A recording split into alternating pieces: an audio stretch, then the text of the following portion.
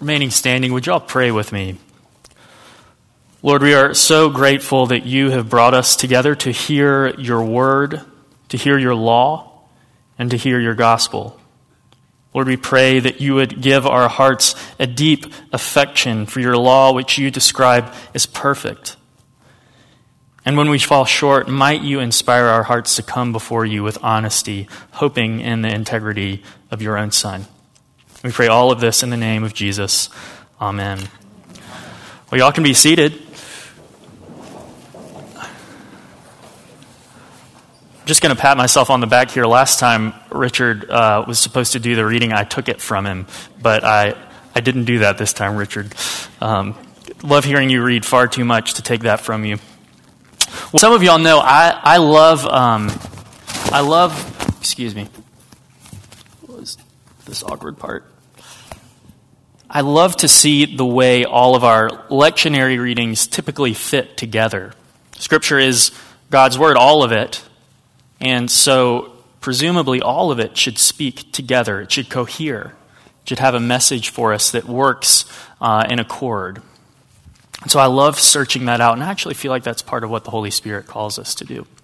That's another sermon. But the thing that happens in this set of readings today, I think, is we come to a notable question.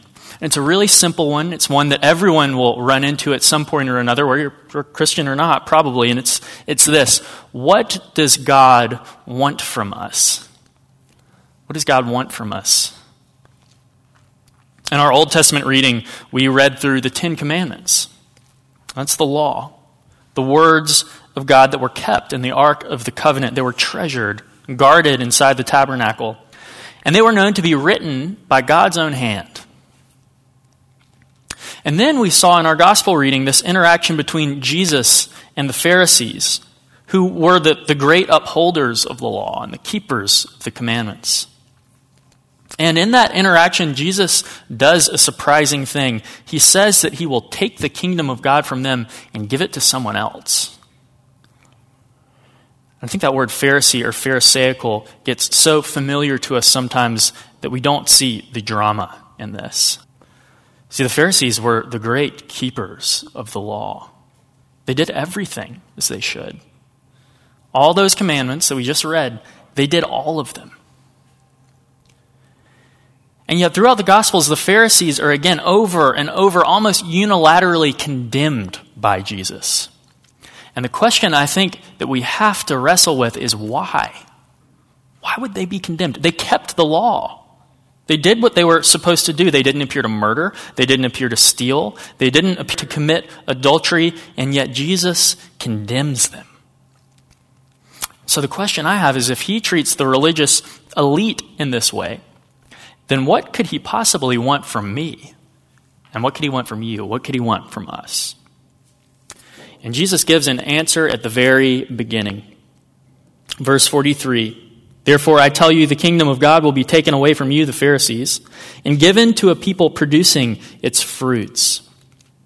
And yet again, even in this relatively straightforward answer, I think we should wonder, what could producing fruit possibly mean aside from keeping the law?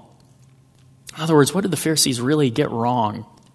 And the reason I belabor this point of questioning is because I think we as Christians sometimes tend to think of ourselves as morally privileged, sort of better than all of the Israelites who don't really know what they're doing. There's a well-known black professor at Duke named Willie Jennings, and he has this great way of describing the relationship between Christians and Israel here. He says that being a Christian is like being a boyfriend or a girlfriend and being invited to meet the family for the first time. And you show up to the house, everybody's there, brothers and sisters, and you sit down at the table, and then all of a sudden you remember a joke, an old family joke, and you tell it. And everybody stops. And you wonder, are they going to laugh? Or are they going to kick me out? But they don't kick you out. They all burst into laughter. And the reason they do that is because they know the one who brought you. You have the in. They know the one who brought you. And that's not unlike how we are with Jesus He brings us into the promises, the covenants of Israel, and they become our own. And so the reason I keep asking this question is because it is so easy to look at the Pharisees and to say, what fools. I would never do the same. And additionally, it's easy to see the Pharisees and say, the keeping of the law, it doesn't really matter. But that's not true. The law matters. If you ever go to a Rite One service, you'll remember at the very beginning, what do you hear? A summary of the law. Traditionally, it would have been all the 10 Commandments read out loud. Did you pay attention to our psalm? The laws and the precepts of the Lord are perfect. They're an object of love for us. They're worth keeping and admiring and loving, not tossing aside. So the Pharisees, in some ways, they are not fools. But I'll tell you what they get wrong. See, in the parable, Jesus describes how this landowner sets tenants over his vineyard, and he sends back these messengers to check in over and over and to collect what's his. And as you know, the tenants kill the messengers. They do it again and again and again. And so this landowner finally sends his own son, thinking surely they'll respect him. But of course they don't. They kill the son as well.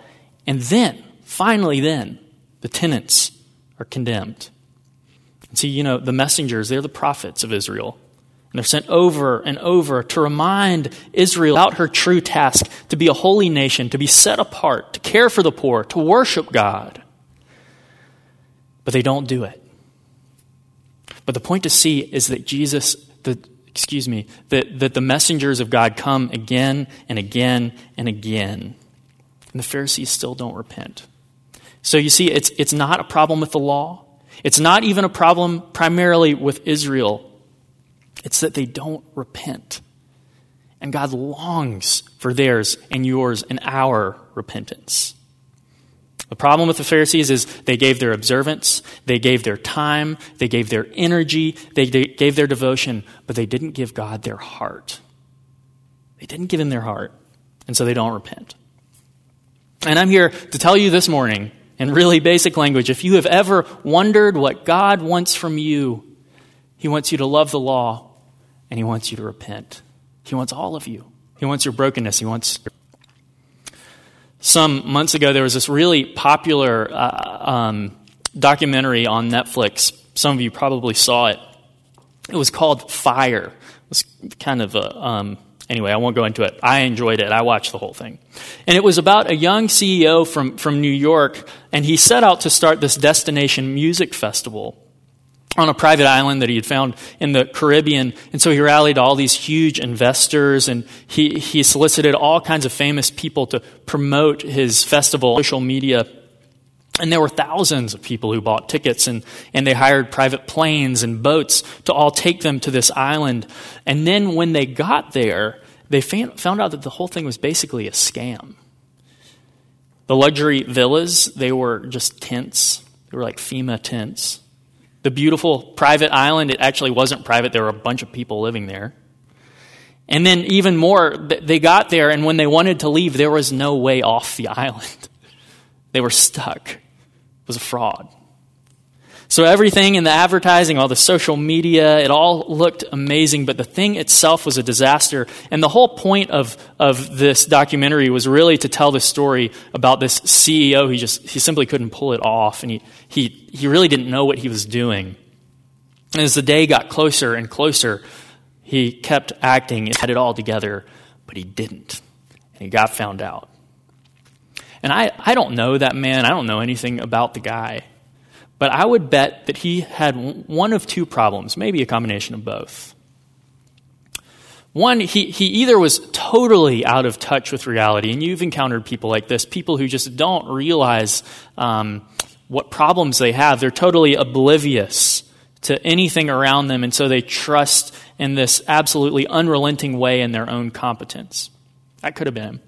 Or maybe he thought he had this small percentage of a chance that he could actually pull it off. He thought, it might work, and so he just doubled down, and he acted as if he had it all together. He faked control and competence, and then it finally didn't work, and it went off the rails. And if you're like me, you resonate with one of those two categories. I've resonated with both at times. But if you resonate with the second category, the faker one, then there's good news for you.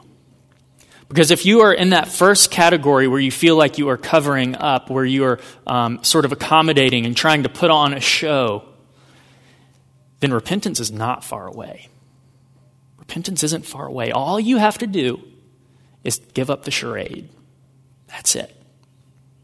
And unlike the business world of that CEO and the world of the gospel, God longs for you to give up the charade. And he promises that he will take you in. He will never reject you. And we know that because we see that on the cross. Now, if you resonate with that first category, the sort of alternate reality, I feel like I don't have any problems, then you need to take a long, slow gaze into the law. Into the law. Again, the Pharisees, they truly believed that they had done and formed the law in some appropriate way. And if you look back to the very beginning, you'll see that this was a huge mistake on their part from the very beginning. Remember back at our Old Testament reading, the Ten Commandments, at the very end, do you remember what the Israelites did after Moses issues the Ten Commandments, or after they hear them spoken from God? Exodus 20:18 tells us. It says, they were afraid. They were afraid, and they trembled and stood at a distance and said to Moses, "You speak to us, and we will listen, but do not let God speak to us, or we will die." And then Moses says to the people, "Do not be afraid, for God has come only to test you and to put fear of him upon you so that you do not sin." And I think that is so wonderful. Only Scripture could come up with something like that. They are terrified, and Moses says, don't be afraid of God, fear God. Don't be afraid of God, fear God. That is, don't believe that God gives the law to destroy you. He gives it to you to make you holy. Don't see the law as a sign of absolute judgment. See it as a sign of his love, a way of coming to reckon with your own sin. Don't be afraid of God. Fear God. And I think some of us have lived so long under an assumption that everything is okay. We have no healthy fear of God. And so we struggle to repent because we have no fear of the one who made us. And if you're ever to fix this issue, you need to stare deeply into the law. Look at it with a humility and a reverence. Read Jesus' Sermon on the Mount and see the way he reestablishes what the law requires. Reflect on the state of all of your relationships. Assess your anger. See where you might have hurt people. Look into the law and reflect on your own life, and then repent. And if none of that works, then I'd like for you to simply reflect on your own finitude, which is not a sin, by the way. Finitude is not a sin. But it is a reflection of God's absolute control. And we do live in a world where we are not in control. How could we ever forget that in a world where the most powerful people in the world are affected by viruses? Shake them to the core. See, we live in light of our own end. And so the call is to repent before it's too late. Repent. And then finally, if we are ever to actualize this repentance, if we're ever to do it with habituation, to do it again and again, I think the key is to see how wonderful it really is. In my own experience, I think there's an old lie that sort of drifts around that says repentance will hurt. It'll actually shake you. It'll hurt. You don't want to do it. But in truth, repentance feels so good. It is absolutely blissful. There are whole psalms about it. There are songs in Scripture about it. It feels so good. It's a little like this. Where I grew up, there's about a week around this time of year, every year. It's when the weather has finally gotten just a little bit cold, and you can go to the beach. You can strip down into your bathing suit, and as you walk out to the ocean, you'll be freezing. It's so cold. And then as you suddenly get there, you dive in, and the most surprising thing happens. The water's warm. It's warm. You can stay in there for hours, as long as you like. And I think repentance is just a little bit like that. It's like stripping down in the cold.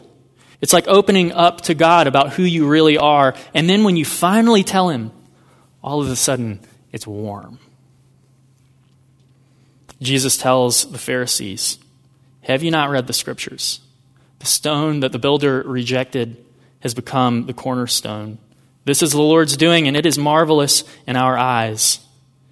And so I challenge you all today, together with me, to be with the rejected one.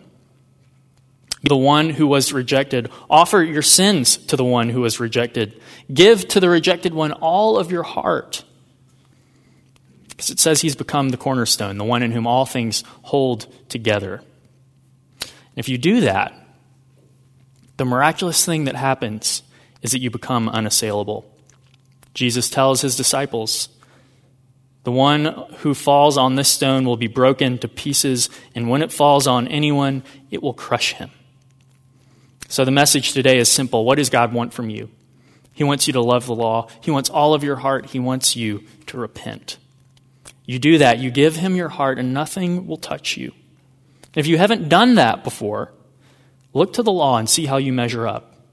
And if you feel that you have been covering up, you're anxious and you're afraid that you will finally be found out, you're just waiting for the moment, then I invite you to let him find you out, to strip off your clothes, to throw your hands, throw your whole self into him. There's a great section from a psalm. It says, the Lord takes pleasure in those who fear him and those who hope in his steadfast love. The Lord takes pleasure in you giving him your whole heart. The Lord takes pleasure even when you give him your brokenness. The Lord takes pleasure in you giving him your heart because he has given you his. In the name of the Father, and the Son, and the Holy Spirit.